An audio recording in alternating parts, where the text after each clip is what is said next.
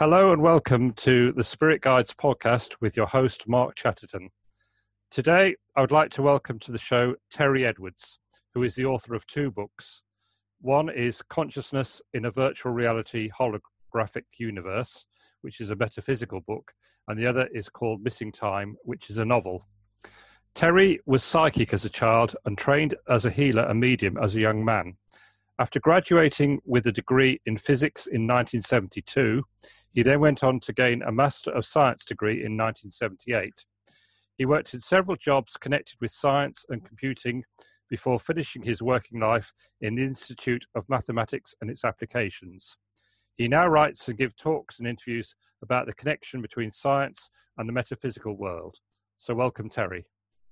Thank you. Right, let's start the ball rolling. You trained as a healer and a medium when you were younger, but eventually stopped doing this. What was the reason for that?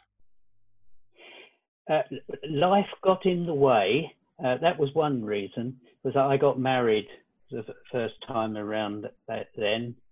And just as I was sort of starting to get established, the other reason, which is probably the more important one, was that I found that sometimes it just didn't work.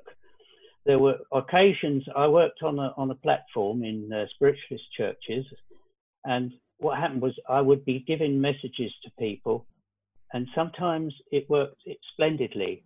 That, I could get information and pass it on. Other occasions I got virtually nothing. I didn't seem to be able to make a connection with them, and you've got to be consistent if you're going to do that sort of work. So that I was okay at giving the what they call the address, a little inspiring talk. But I found it very difficult to keep the clairvoyance flowing on a bad night. So basically, I decided it was getting too stressful. So that was the end of that. Okay. Would you say you're psychic nowadays? I am in a different way. I've always had moments of all sorts of experiences throughout my life, and I've drawn on these in the book, really. But it stopped being messages coming through for people. And in 1992, a series of incidents occurred that led me into a higher state of consciousness, which was a bit hard work at first. But I found I was getting insights about the way the universe works and the metaphysics of existence. And what eventually, where it was taking me some days to get information, I would get an insight, and then gradually it would unfold as my brain reorganized itself. I got to the point where I could get the information just by thinking about it. And that's what I've used in the writing. The two books you referred to, they both draw heavily on my experience and the insights I got from it. Okay. I would guess that as a mathematician, numbers have always played an important role in your life. How would you see numbers as being part of the universe? Well, first I must qualify that. I'm not a mathematician. And when I worked at the Institute of Mathematics, I was working as an administrator. So I've never been a mathematician. I studied physics and got on well with physics generally, but I was limited by my lack of mathematical ability. I didn't seem to be able to have the insights that mathematicians have. But later in life, when I started to get into these ideas, I was getting a lot of information about the way numbers play a key role in the structure of the universe. And the reason that happened was that I'd taken a course in something called entity modeling in relation to systems analysis. This isn't a mathematical technique, it was a business technique.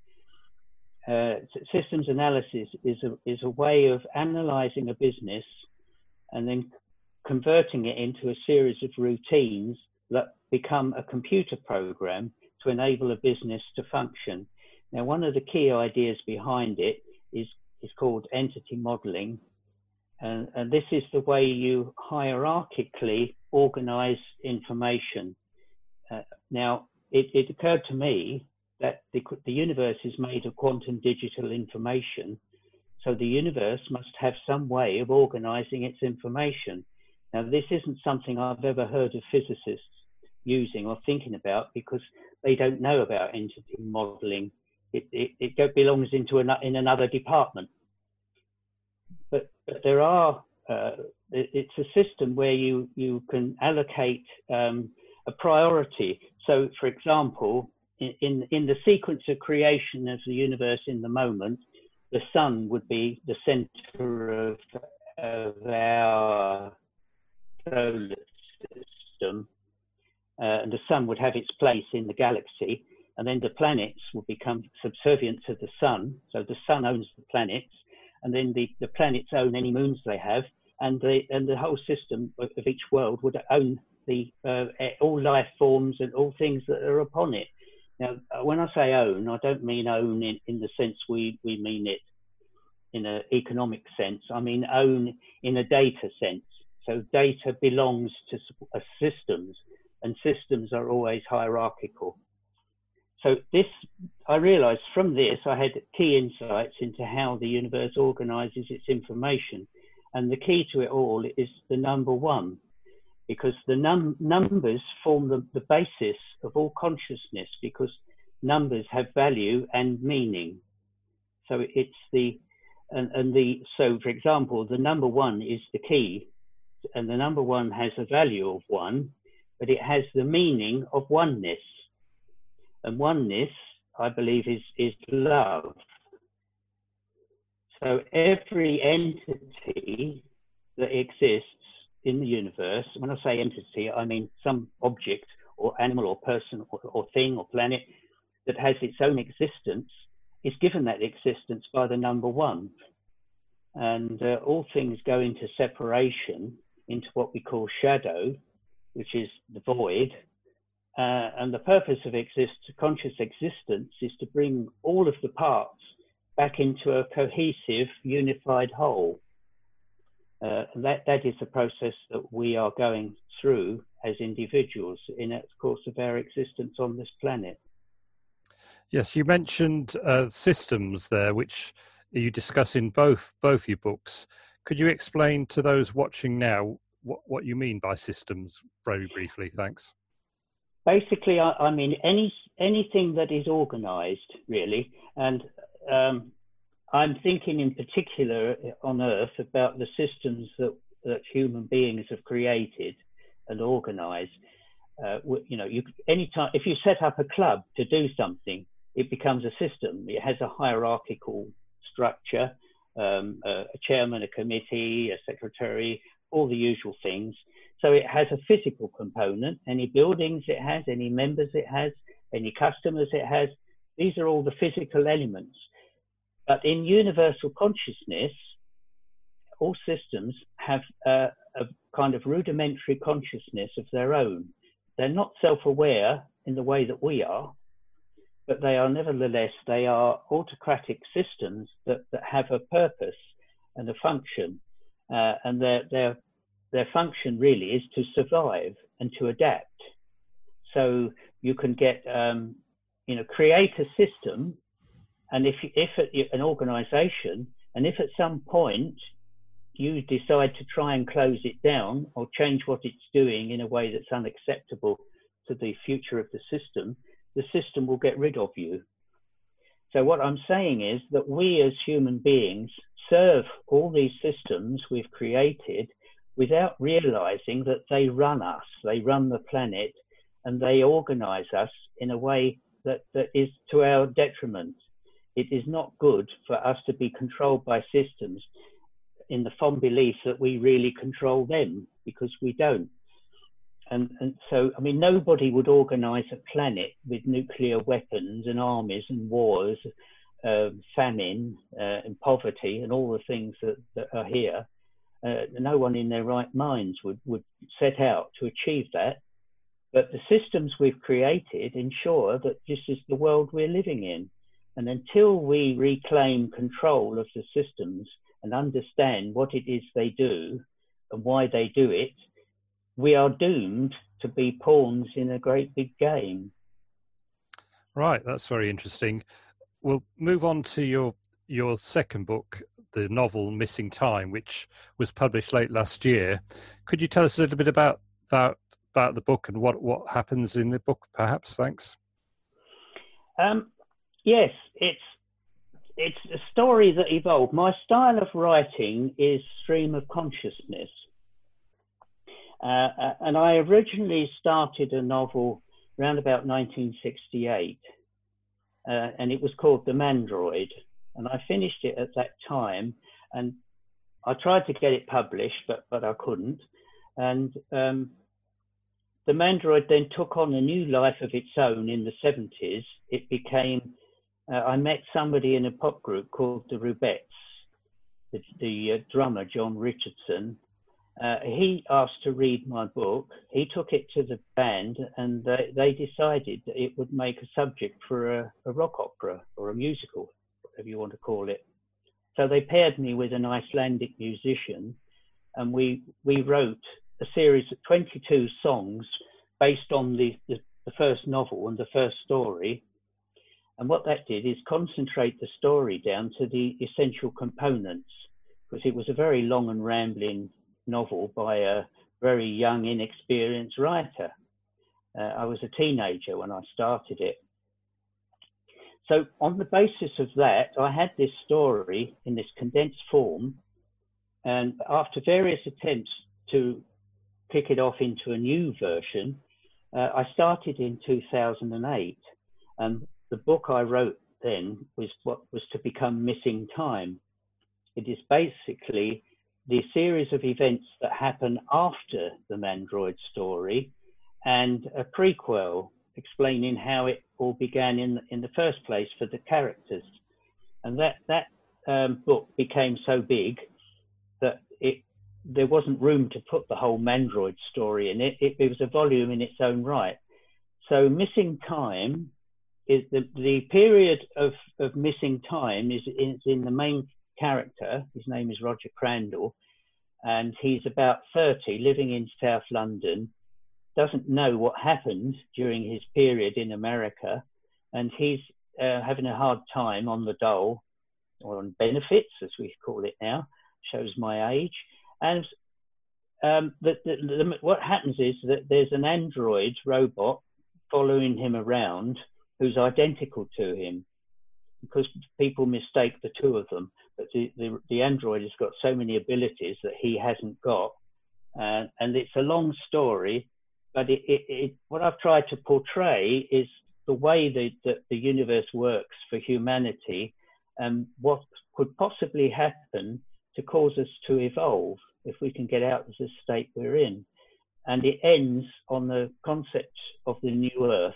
If you've heard of the new Earth, it's the idea that the Earth will become a much more pleasant and a better planet, possibly in another space and time, or maybe just an adaptation of the timeline that we're in now. Nobody really knows when, if, or how this will happen. But that's what the story goes to. And the original story, that the Mandroid, which will be the subject of the next volume, is condensed in the form of the original song lyrics. They're at the back of Missing Time, so that if people want to know what happened during that period, before the other book comes out, it will give them an idea of what happened. So I've tried to make the whole novel, Missing Time, a complete entity. And, because I write in a way where I don't plan them, they just happen, and I'm quite surprised by what develops, it makes it more interesting, I think. I don't think anybody reading it would predict the ending. Plus I've brought in humour where I can, because I think it's important if you can make it a bit funny, and hopefully entertaining, but educating people while they enjoy it, I hope. So obviously it took more or less 40 years or so to get it all together and finally get the book written. Yes. When you did actually complete it, or what was your objective in writing the book, would you say? Yes, this really goes back to my youth. Because I was introduced to the concept of spirits, spirit communication and karma, the laws of cause and effect, I wanted to put over a story that would explain to people how all this works without labouring it, without making it just yet another treatise on the subject. So the idea of the story is that it portrays in a very kind of graphical way how the things that we do come back to us, and they do so not to reward and punishment, but to educate us. It's for our personal evolution that everything that we do is kind of recorded in the universe. And because we're living in, if you like, a giant game machine of incredible complexity, you have to look at the way game designers work, who create online video games, computer games, because the principles are the same. And the universal game has a set of rules which decide outcomes from the things that happen. And that set of rules is called karma. It's just a Sanskrit word that means action. And that's literally what karma is. It is that for every action we take, there is a consequence.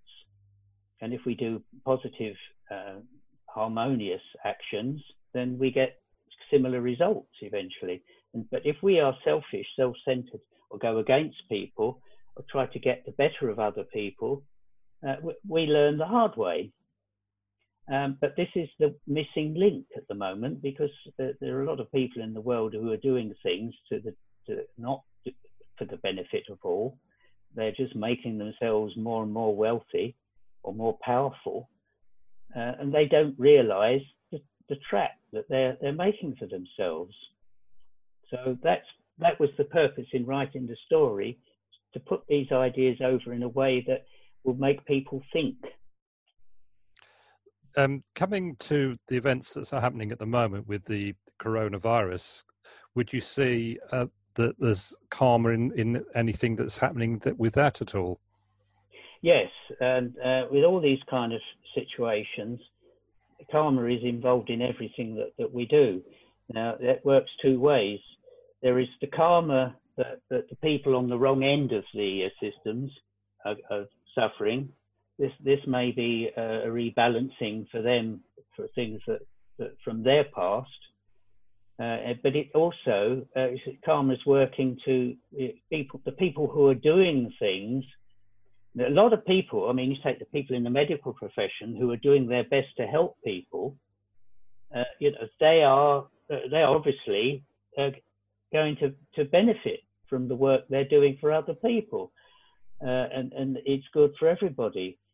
But there are other people who are profiting from these things, who may be, and not very helpful to other people. They're just going to make the situation worse. But the way it works is the universe offers us opportunities to do things, and gives us situations to fulfill some purpose for the universe's benefit.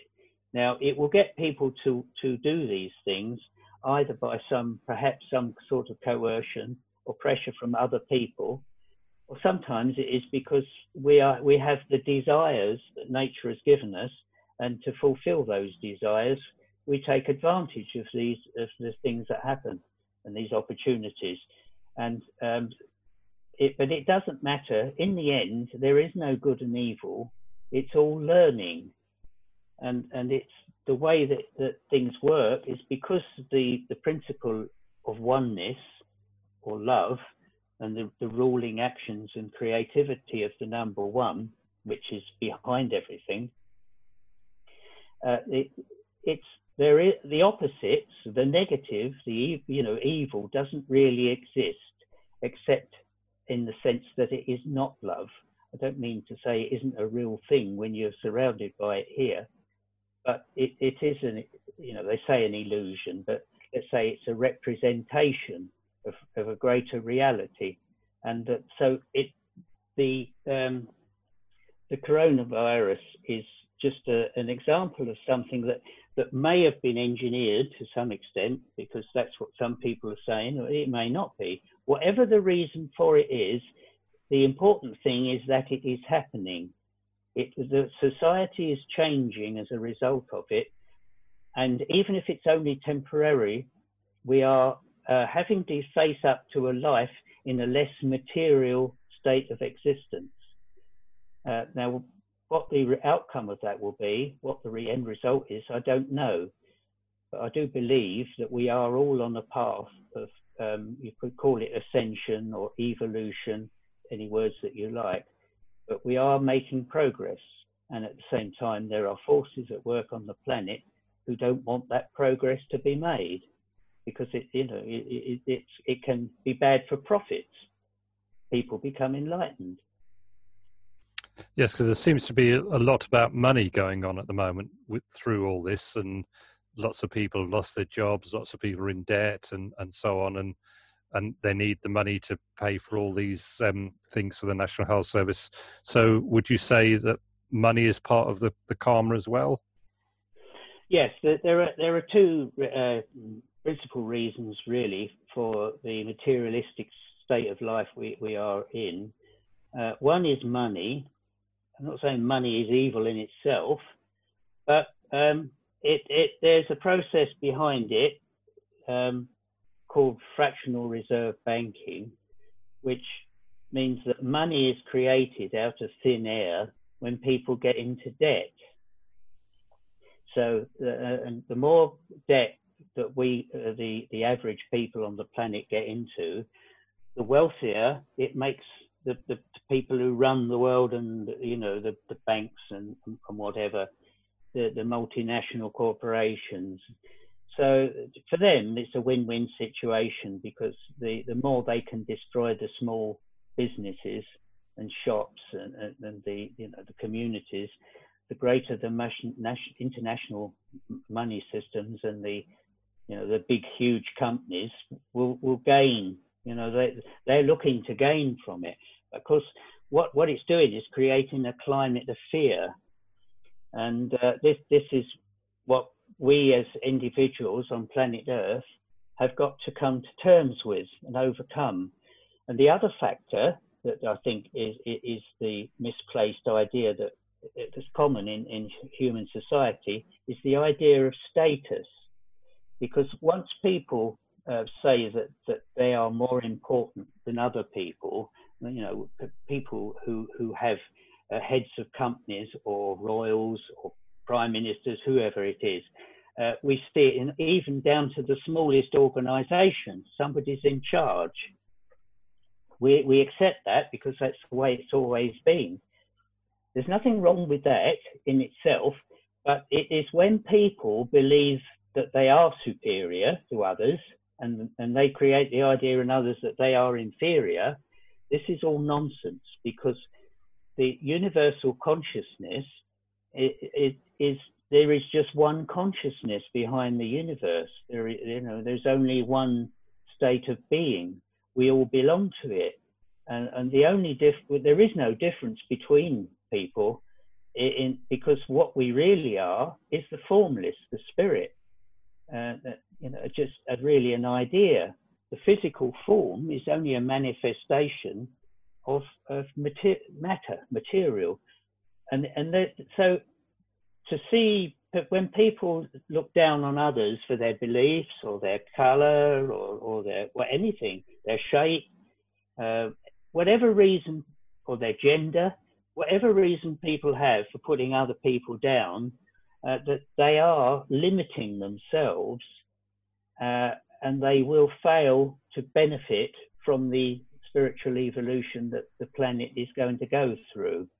And I've tried to put all this in the story. I've tried to show the nonsense of believing that you're better than somebody else because of some physical factor or wealth or power or anything. And I think those twin factors, money and status, we've got to get away from that. This world doesn't, we don't need, as a society, we don't need ruling, we need organising. And that's a very different thing. Right, that's very interesting what you were saying there. I noticed that you decided to publish your novel Missing Time yourself, rather going through a commercial publisher. What was your thinking behind this decision?